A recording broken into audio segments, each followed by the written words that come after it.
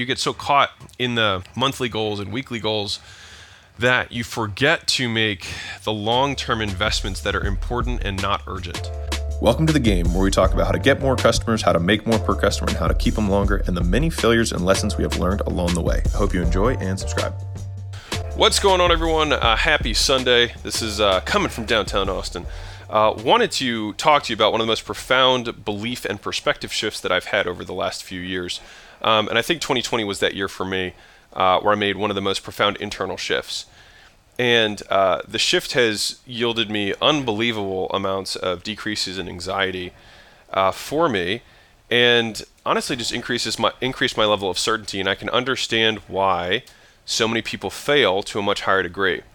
And I think one of the biggest curses that I had earlier on in my career is that, within months I went from, it's just everything kind of aligned for me, mind you, after 5 years of eating shit. But nonetheless, things did align for me, and very rapidly went from making not a lot of money to millions of dollars a year in profit, to my second year doing almost $20 million in profit. And that fundamentally, I think, ruined me in a lot of ways earlier on, because I saw that as my benchmark. You know what I mean? I saw that as like, if a business is not doing this, then it's failing, we're doing something wrong. And I think that it was a really poisonous viewpoint for me, or toxic viewpoint. And I want to share with you what I've shifted to, and what has been such a dramatic improvement in my life, and I think my business. So when I look at investors and people who make a lot more money than me, and people who have much bigger businesses than me, I see this common thread of looking at it from an investor's time horizon. And so I feel like in entrepreneurship, everything's about tomorrow, everything's about this week, everything's about this month, and making payroll and all that. You know, you have all the day-to-day things, but you get so caught in the monthly goals and weekly goals that you forget to make the long-term investments that are important and not urgent.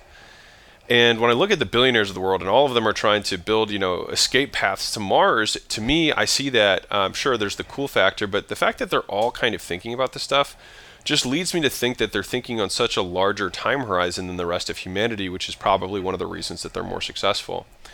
And one of the things to think about this is kind of fast versus inevitable.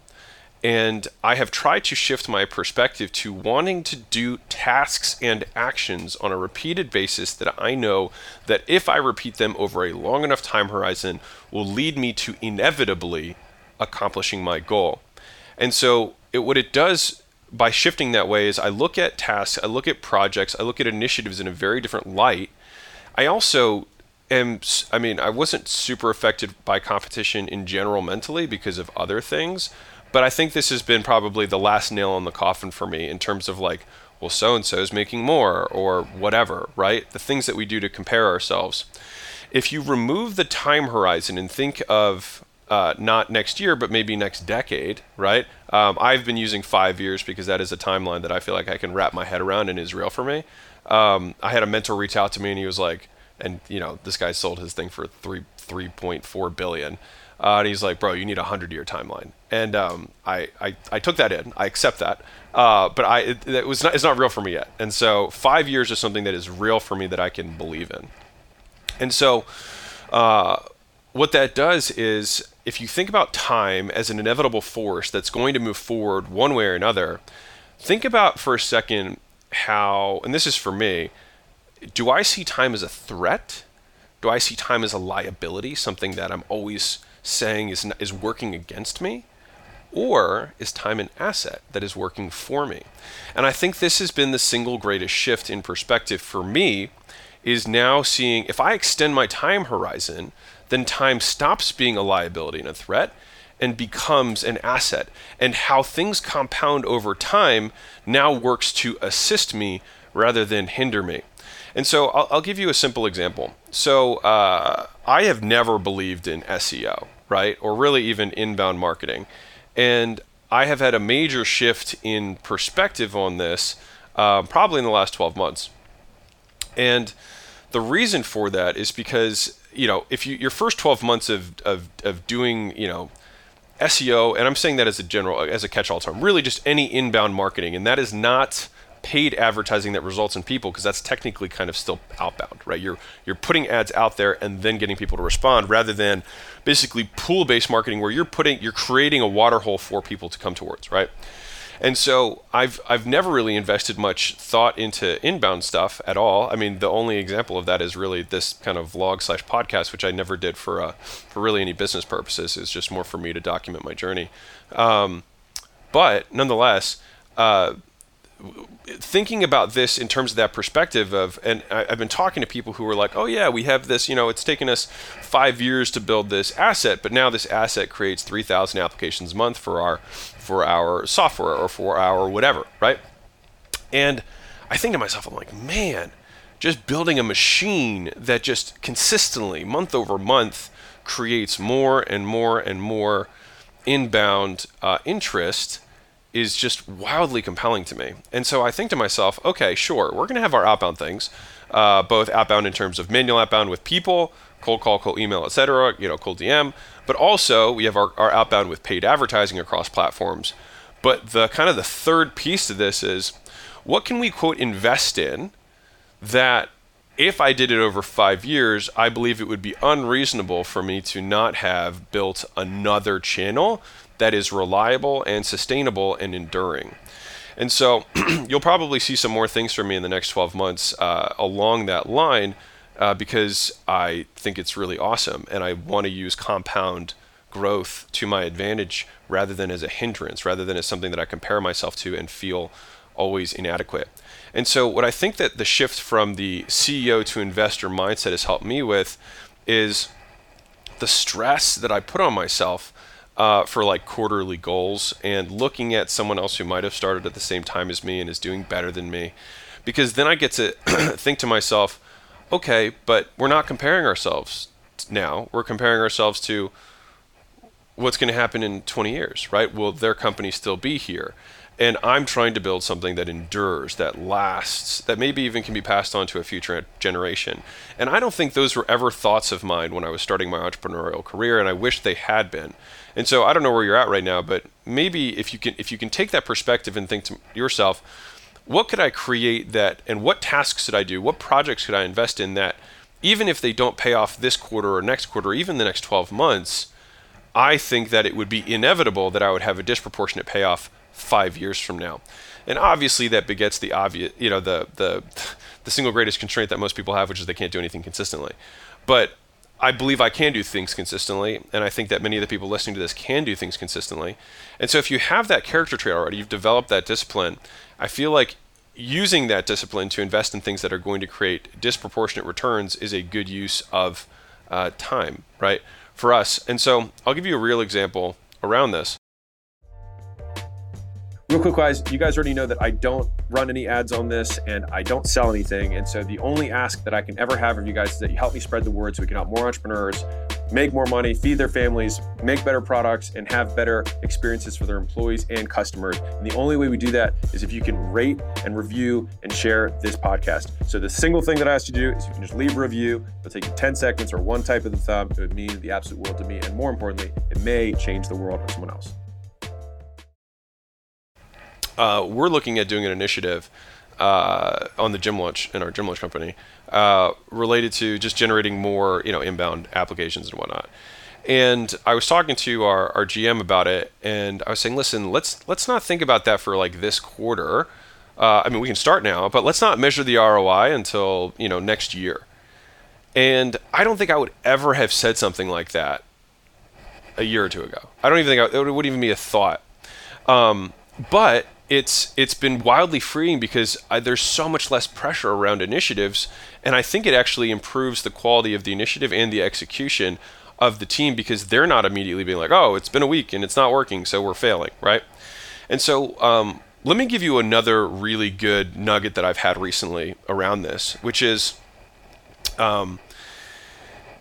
rather than looking at week over week, month over month sales growth, instead I asked myself the question, what one thing, if I tripled it in our company, what non-sales related, what non-revenue related thing that if I were to triple it, it would be unreasonable to believe that my company would not triple as well. And for me, that was inbound qualified, or I'm saying inbound, but just number of qualified applications generated. That was a metric that I was like, okay, sometimes when you're increasing the number of applications that are coming in, you have a new salesperson or new sales team, and their close rate is low. It happens, right? It's part of scaling a business. But over a long enough time horizon, it would be unreasonable for me to believe that if I were to triple my number of applications, I would not see a proportional increase in sales. And so what's interesting to me is that I've never actually thought about a leading indicator, because I have leading indicators on churn, which is like customer activation, and I talk about that in other stuff. But I've never actually had a leading indicator on growth, which is fascinating to me that I've never had this, which is like hilarious. But actually measuring the number of sales accepted leads, and so that's defined as a lead that the sales team accepts because they showed and are qualified, right? They are the type of person who we can serve. They have the size business that we work with, and they showed up and they have interest, right? So that would be a sales qualified lead. And so trying to say I want to increase sales by 5% a month is a fine goal. The thing is that there are so many other variables that can affect it in a short time horizon like that. Whereas saying I want to increase our number of inbound applications by 5% per month is far more consistent and reasonable to do. And so if you thought about it like a line, right? If I know that I can increase through consistent activity the number of inbound applications, either through adding more people to outreach, creating more channels for content, and then obviously there's the paid side, which is you can add another platform, etc. Right?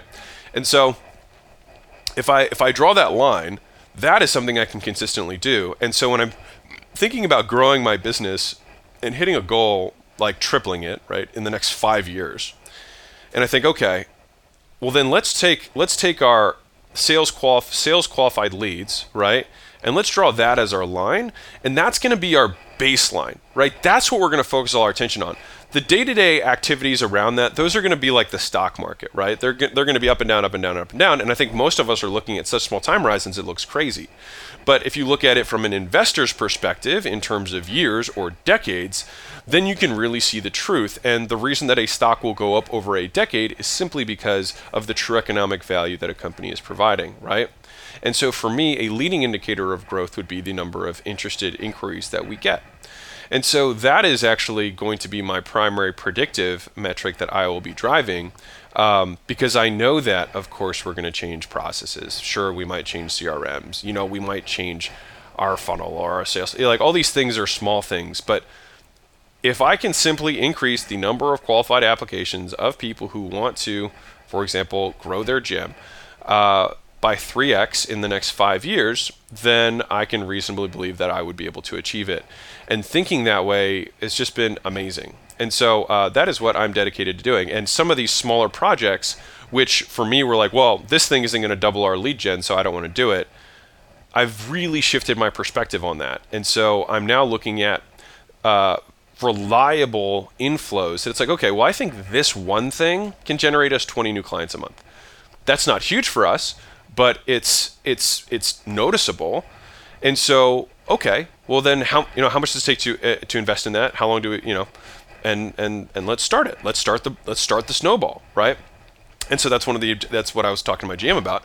And so we're actually going to do this initiative that I think will result in about 20 new clients a month. And it's going to take us time to get there, but I think it's going to be really, really valuable for us, right? Over the long haul, especially.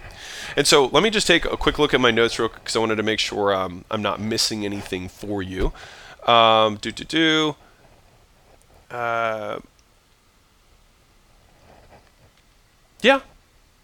I think that's my biggest thing, right? That's pretty much my message for what my biggest perspective shift has been, is thinking about a 5-year time horizon, shifting from CEO to shareholder, shifting from CEO to board member or advisor, and thinking about it over those time horizons. And I feel like if you can just make that change, I wish I could explain to you how much less stress I have. Because if, the company goes up by a little bit or down by a little bit 1 month over another month, it just doesn't affect me. Like, it doesn't affect my life in any way. And I feel like I had my ego and this is actually the last point that I had in my notes, which is my ego is just so much less impacted by the fluctuations of the business that it's just phenomenally increased my standard of living. Like I'm just really not that stressed about things. I just can't even express it to you. And so, anyways, this has been probably the biggest lesson of 2020 for me. And obviously, 2020 for us was our profit was cut in half. We did, I think, 13.4 in profit last year, and we did, I think, six this year. We're getting our final books, but around that this year in profit, which was technically my lowest year of profit in a while. And but I can truthfully tell you, it just really doesn't affect me because I know it's a momentary business disruption because of a pandemic that disproportionately affected my clients than many other industries. And I don't think it would be unreasonable for me to believe that over the next 3 years, right, that we would not only recover but grow past where we were before. And so, in thinking about that, anyways, it's just viewing time as an ally and not an ally or an asset, not a threat or a liability. And when I can hitch my cart to something that is inevitable, like the passing of time, then I feel like you're aligned with forces that will grow you without your permission. And so, anyways, I'll leave you with that. I hope you have an amazing day and keep being awesome. Catch you on the flip side. Bye.